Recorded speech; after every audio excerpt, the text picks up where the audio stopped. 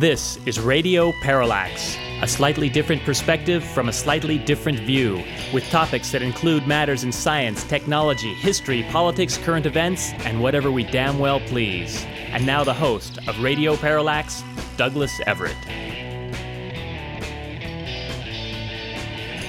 You know, it just doesn't seem possible that a year has gone by since we aired our last program. Oh, wait, actually, the truth of the matter is we last aired a program a week ago. It just seems like a year has gone by. There have been a lot of interesting conversations since we were last before you, dear listener. I hope to relate at least a couple of those as we go along. The first I should cite is someone who was lamenting the current state of what is going on in the United States of America regarding COVID-19 and our lack of response to it. At which point she said, I wish I could just do something about it. I said, well, that's what Mr. Will and I are trying to do with this radio program. She said, well, keep it up. I mean, someone's got to do something.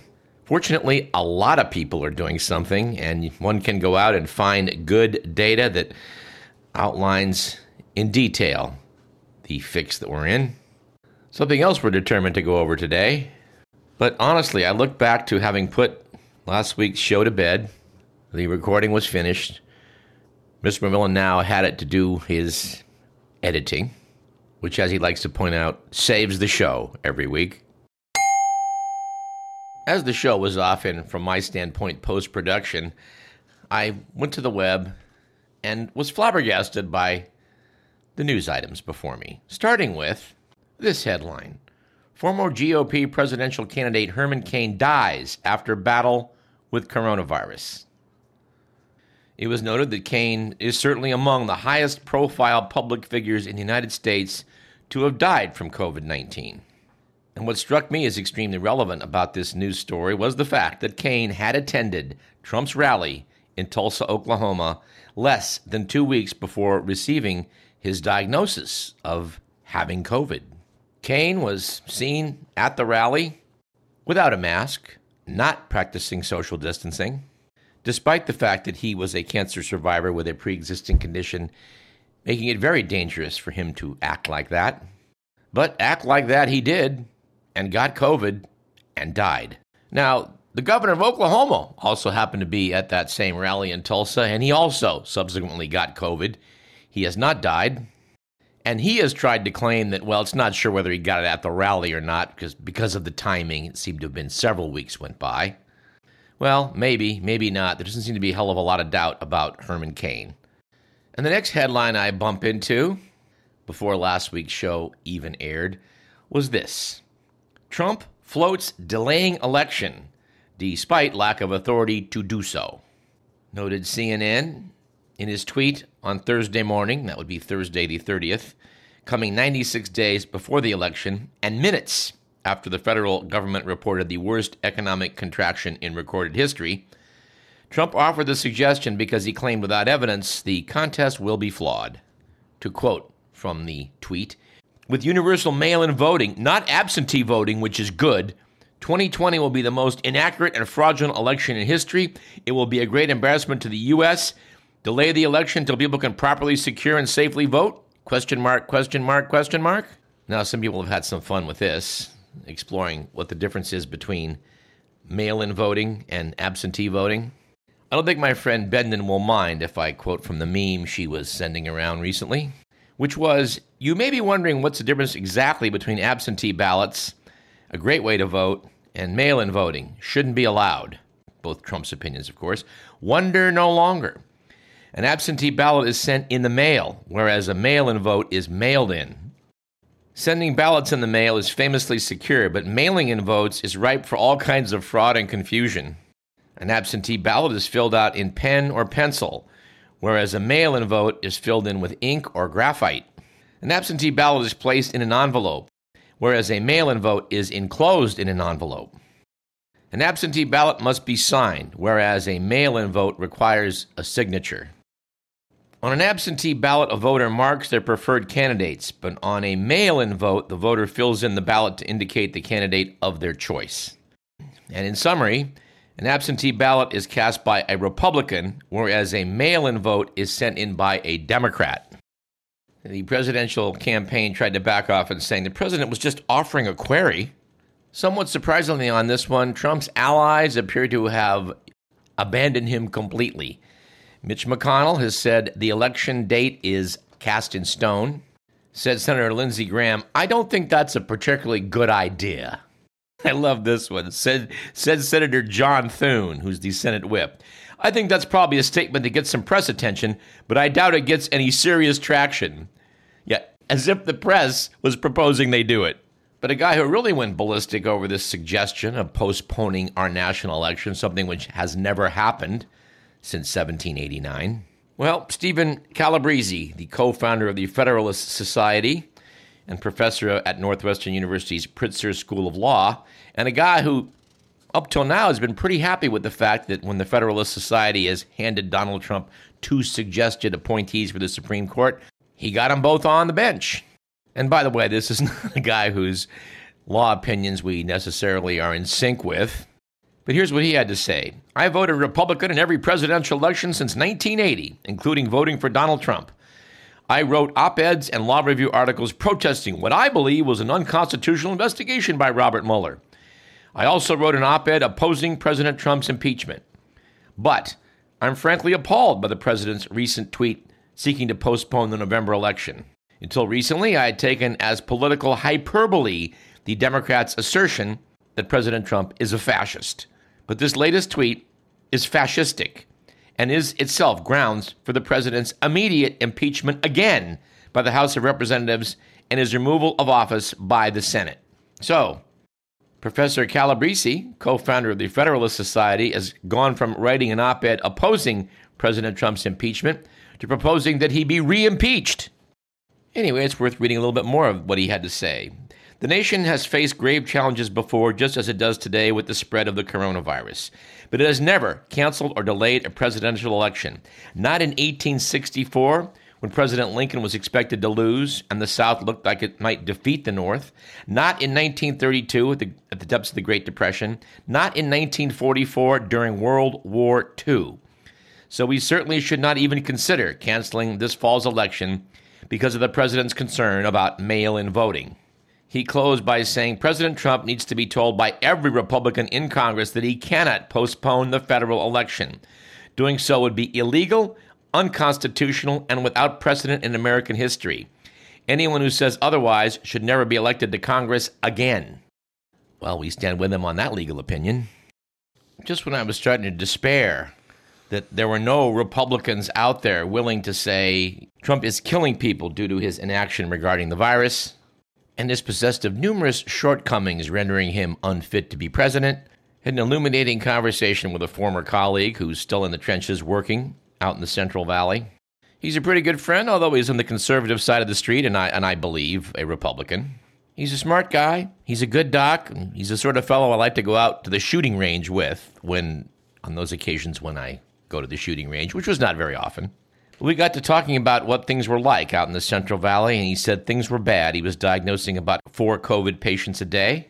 He made mention of the teenager, I believe the 17-year-old down in Fresno, who did have pre-existing conditions, but did die at age 17 of COVID. And he commented that he hoped Trump got it, and said he thought that the way Trump was handling this whole thing was simply an outrage. He pointed me to the Lincoln Project, specifically citing a new piece they have called Morning in America, M-O-U-R-N-I-N-G, which is a play off of the Ronald Reagan famous ad in 1984 titled It's Morning in America. Apparently, the Lincoln Project managed to get this one on Fox News, and it contrasted scenes of post-COVID devastation with that hopeful bits of Americana from Ronald Reagan's original ad. I looked it up and found one piece that they did on April 10th that was amazingly on the money as regards the inadequacy of the COVID response by Trump. What's curious about this is that it apparently is getting under the president's skin. One ad they did mocked Trump's halting walk down a ramp at West Point. This so annoyed Trump that at his Tulsa rally, he ranted about the ramp video for about 15 minutes. We talked about this on the show some weeks back, where he claimed that he ran the last 10 steps, something which was not captured by the video of his walk down the ramp. I was intrigued to see his rebuttal at the Tulsa rally, where he claimed that the video cut out before he ran those final 10 steps. Mr. McMillan says he thinks he saw him do a couple of cartwheels while he was going down the ramp, but he's not quite sure. Anyway, this correspondent is enormously, I guess you'd say, relieved to see that there are Republicans out there crafting ads designed to persuade other Republicans and other centrist independents to abandon Trump by highlighting his failures, lies, and insecurities. And when it comes to slapping a hit piece like this together, Joanna Weiss wrote in Politico.com, there's no doubt about it, Republicans are better at this than Democrats. They did put out one ad entitled 100,000 Dead, which starts with a shot of 7 white body bags and Trump saying the nation's COVID-19 caseload will soon be close to zero. Another image of rows of body bags follows with a faint sound of wind whistling as if through a graveyard. Said David Zerwick in the Baltimore Sun, this is what it takes to beat Trump. The Michelle Obama slogan, when they go low, we go high, sounds nice, but it won't get the job done. And it is at this point in time we should go back to that article we referred to at the end of last week's program. The title, this came from the Washington Post, Told and Ignored, piece by Joel Achenbach. The article starts off noting that Isabel Papadimitriou was a respiratory therapist in Dallas. She was 64. She'd been treating a surge of patients as the Texas economy reopened. She developed coronavirus symptoms on June 27th, tested positive 2 days later, and died the morning of the 4th of July. Her daughter's comments on this was that she had seen her country fail to control the virus. She had seen Texas ease restrictions, even as case counts and hospitalizations soared. She'd seen fellow citizens refuse to wear a mask or engage in social distancing. Said the daughter, I feel like her death was 100% preventable. I'm angry at the Trump administration. I'm angry with the state of our politics. I'm angry at the people who even now refuse to wear masks. Noted the article, 6 months after the coronavirus appeared in America, the nation has failed spectacularly to contain it. Many countries have rigorously driven infection rates nearly to zero. In the United States, coronavirus transmission is out of control. The national response is fragmented, shot through with political rancor and culture war divisiveness.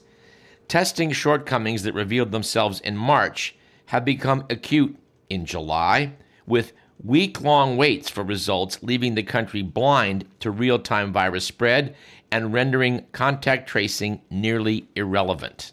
How the world's richest country got into this dismal situation is a complicated tale that exposes the flaws and fissures in a nation long proud of its ability to meet cataclysmic changes.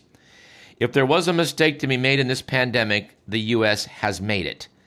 The single biggest miscalculation was rushing to reopen the economy while the virus was still spreading at high rates through much of the country. That's according to experts. The only way to reopen safely, epidemiologists said, as far back as early April, was to crush the curve, to drive down the rate of viral transmission to the point where new infections were few and far between. Many countries did that. They've managed to avoid the kind of dramatic viral resurgence that is happening in the U.S. Spain, Italy, Germany, and France, all devastated by the virus months ago, drove coronavirus cases and deaths to relatively low levels. And in Asia, the picture is radically different than it is here in America. In Taiwan, baseball fans sit in the stands and watch their teams. Japan has had fewer than 1,000 deaths from COVID-19. South Korea, fewer than 300. Vietnam has recorded no deaths, although I think that's changed in the last week. They've now had one or two. The article notes the U.S.'s mishandling of the pandemic has defied most experts' predictions. In October, not long before the novel coronavirus began sickening people, a comprehensive review ranked the pandemic preparedness of 195 countries. The project, called the Global Health Security Index, led by the Johns Hopkins Center for Health Security and the Nuclear Threat Initiative, assigned scores to countries as a way to warn them of the rising threat of infectious disease outbreaks. With a score of 83 out of 100, the U.S. ranked number 1. But, notes the article, the death rate in the U.S. looks like that of countries with vastly lower wealth and lower healthcare resources and less technological infrastructure. So how did the nation get caught so flat-footed? Beth Cameron, who helped lead the project for the Nuclear Threat Initiative, said, by not really trying. The federal government punted the viral response to the states, counties, and cities, said Cameron, who was Senior Director of Global Health Security and Biodefense on the White House National Security Council under Barack Obama. I just never expected, she said, that we would have such a lack of federal leadership, and it's been deliberate. In a national emergency that is a pandemic spreading between states, federal leadership is essential. And if there was any doubts about that, we ran the experiment from March to April, and until now, it failed. I'm not going to read the entire piece, but it's got a few more zingers I think are worthy of quotation. Note Joel Achenbach, even before the pandemic hit, local public health agencies had been devastated by years of staffing and budget cuts. They had lost almost a quarter of their overall workforce since 2008, a cut of almost 60,000 workers, according to national associations of health officials. The agency's main source of federal funding, the Center for Disease Control's Emergency Preparedness Budget, has been cut 30% since 2003. The article goes on to note that the United States, experts say, is approaching a tipping point at which its public health systems could become so overwhelmed that they begin to collapse. Already, coronavirus test results take so long to come back that they are almost useless for anything except as a historical record. The delays have a cascading effect. Contact tracing is rendered ineffectual. Containing the virus by isolation becomes impossible. And as hospitals fill, the virus fatality rate could inch upward because of overtaxed ICU nurses and doctors struggling to care for so many. This is what people predicted last February for what was going to happen in Italy, and that's exactly what happened. This is what people predicted in March was going to happen in New York, and that's exactly what happened. Lots of people predicted, us among them, that this is going to happen in the rest of the United States if we opened up prematurely, and now it too is happening. And, notes the article, this crisis has been sucked inexorably into the vortex of political polarization. Donald Trump repeatedly downplayed the viral threat. In late February, he said, you have 15 people, and the 15 within a couple days, it's going to be down to close to zero. On Twitter, he cheered on citizen protests of shutdowns that had been ordered by Democratic governors. He did not even wear a mask in public until July 11th.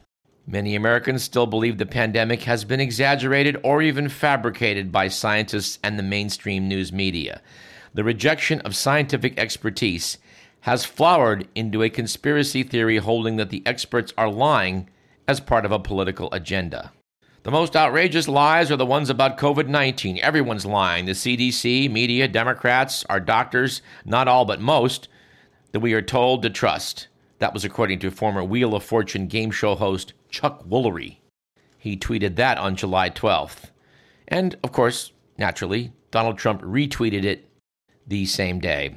But a few days later, Woolery revealed that his son was sick with the virus, and he has since taken down his Twitter account. Now, keep in mind that that article is about a couple weeks old.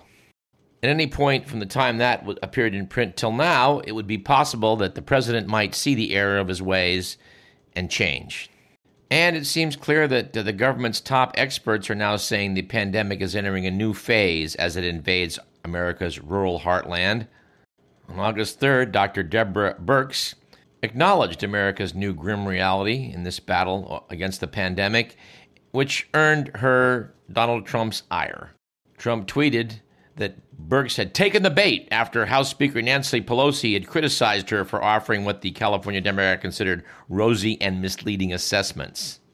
This is because Birx had delivered a series of stunning warnings on CNN's State of Power 5 months into a pandemic that the president once said posed no threat to Americans, though it's now killed 150,000 of us. Yes, Birx irked the president by saying what we are seeing today is different from March and April, and it's extraordinarily widespread. It's into the rural as equal urban areas. She suggested that some Americans in multi-generational families should start wearing masks in their home and assume that they already have the disease. She did not reject a warning by former FDA Commissioner Scott Gottlieb that there could be 300,000 deaths by the end of the year, saying simply, anything's possible. On the last day in July, Dr. Anthony Fauci told a House committee it was unclear how long the crisis would last. Meanwhile, the CDC told Americans to brace for an average of 1,000 deaths a day for the next 30 days. And here's the punchline to all of this, as seen by Stephen Collinson writing for CNN. Despite the worsening crisis, there is no sign of a new administration approach or evidence of an effort to set up the massive testing and tracing nationwide program that experts say is needed to finally get a handle on the crisis. By the way, Birx contradicted the president's call for schools to open everywhere, saying, where there is a high caseload and active community spread, where people shouldn't go to bars or have house parties, they should distance learn at this moment so we can get this epidemic under control. Now, of course, the president decided that on Monday, as all this was going on, I guess it was on the 3rd of August, he needs to go before the public and explain what's really going on here. And it should be noted that a substantial portion of the nation looks to the president to supply them with accurate news. According to NBC, the level of trust for Donald Trump's statements has increased 47% in recent months among Republicans. Of course, among Democrats, it has decreased 91%. Meanwhile, Anthony Fauci has seen the net trust among Democrats rise 69%. The CDC figure was 60%. The corresponding numbers for Republicans, for Fauci, negative 21%, for the CDC, negative 14%. No, they rely on Donald J. Trump. So to reach that segment of the population that relies upon what he has to say, here's what he had to say. Jonathan Swan, for Axios, approached the president, I think in a sensible way, by buttering him up at first, by saying, I've gone to your rallies, I've talked to your people, they love you, they listen to you. They listen to every word you say. They hang on your every word. And so, when they hear you say, everything's under control, don't worry about wearing masks, these are people, many of them are older people. At which point, Trump butted in to say, well, what's your definition of control? I think it's under control. Swan said, how? 1,000 Americans are dying a day. Said Trump, they're dying, that's true. And it is what it is. But that doesn't mean we aren't doing everything we can. It's under control as much as you can control it. Writing about this in The Guardian, John Crace said, Trump's stream of subconsciousness becomes a torrent in a car crash interview. Said Mr. Crace, cueing a long rant from Trump about how there had been nothing like this since the 1917 pandemic. Actually, it was 1918. How he wouldn't forget that China had brought the virus to the U.S., and of course, it also arrived from Europe, and how there were 12,000 people at his rally in Tulsa, not the 6,000 that the fake news media had reported. All the more people to hear his positive message that the virus was near enough under control and that face masks were for lefty wimps. And here's the part of the interview I think I like the best, even more than it is what it is. Said Trump to Swan, we've tested more people than anyone had thought of. 60 million. There's some people who are saying we've tested too much. Who? Swan asked reasonably. Read the manuals, read the books. What books? Trump ignored that question, and Swan didn't press him for an answer. Said John Crace, the lie spoke for itself. No scientist has yet advocated less testing as a solution, and still less has anyone written a book about it. Noted John Crace. Things became even more surreal. First, Trump insisted that children with runny noses were now testing positive, and the only reason the U.S. was showing more cases was because of its level of testing. Brilliant, he said. Obviously, the way to beat the virus is to do no tests whatsoever. That way, no one would ever die of it. And just to round this out, Trump said, when I took over, we didn't have a test. Swan served up the logic that the reason there was no test a year or so ago was because the virus did not yet exist. And then apparently Donald Trump tried to do some statistical analysis during the interview. He started claiming that the U.S. was doing well because of the percentage of deaths as a proportion of cases. Swan said, you're doing death as a proportion of cases? I'm talking about death as a proportion of population. That's where the U.S. is really bad. Trump argued, you can't do that. You have to go by the cases of death. Swan later added, it's surely a relevant statistic to say if the U.S. has X population and X population of deaths of that population versus, say, South Korea. Trump replied, no, because you have to go by the cases. And of course, to the contrary, officials at the White House Coronavirus Task Force have been warning that the pandemic is worsening in the U.S., as we just talked about. Now, as reported on this program and elsewhere, just about everywhere, The president has admitted that he has instructed the United States to slow down testing of the virus because it makes us look bad. And apparently, in this case, according to GQ, the person that convinced Trump last March that coronavirus testing was a bad idea was his numbskull son-in-law, the guy who was running a parallel coronavirus response team to that of Vice President Mike Pence.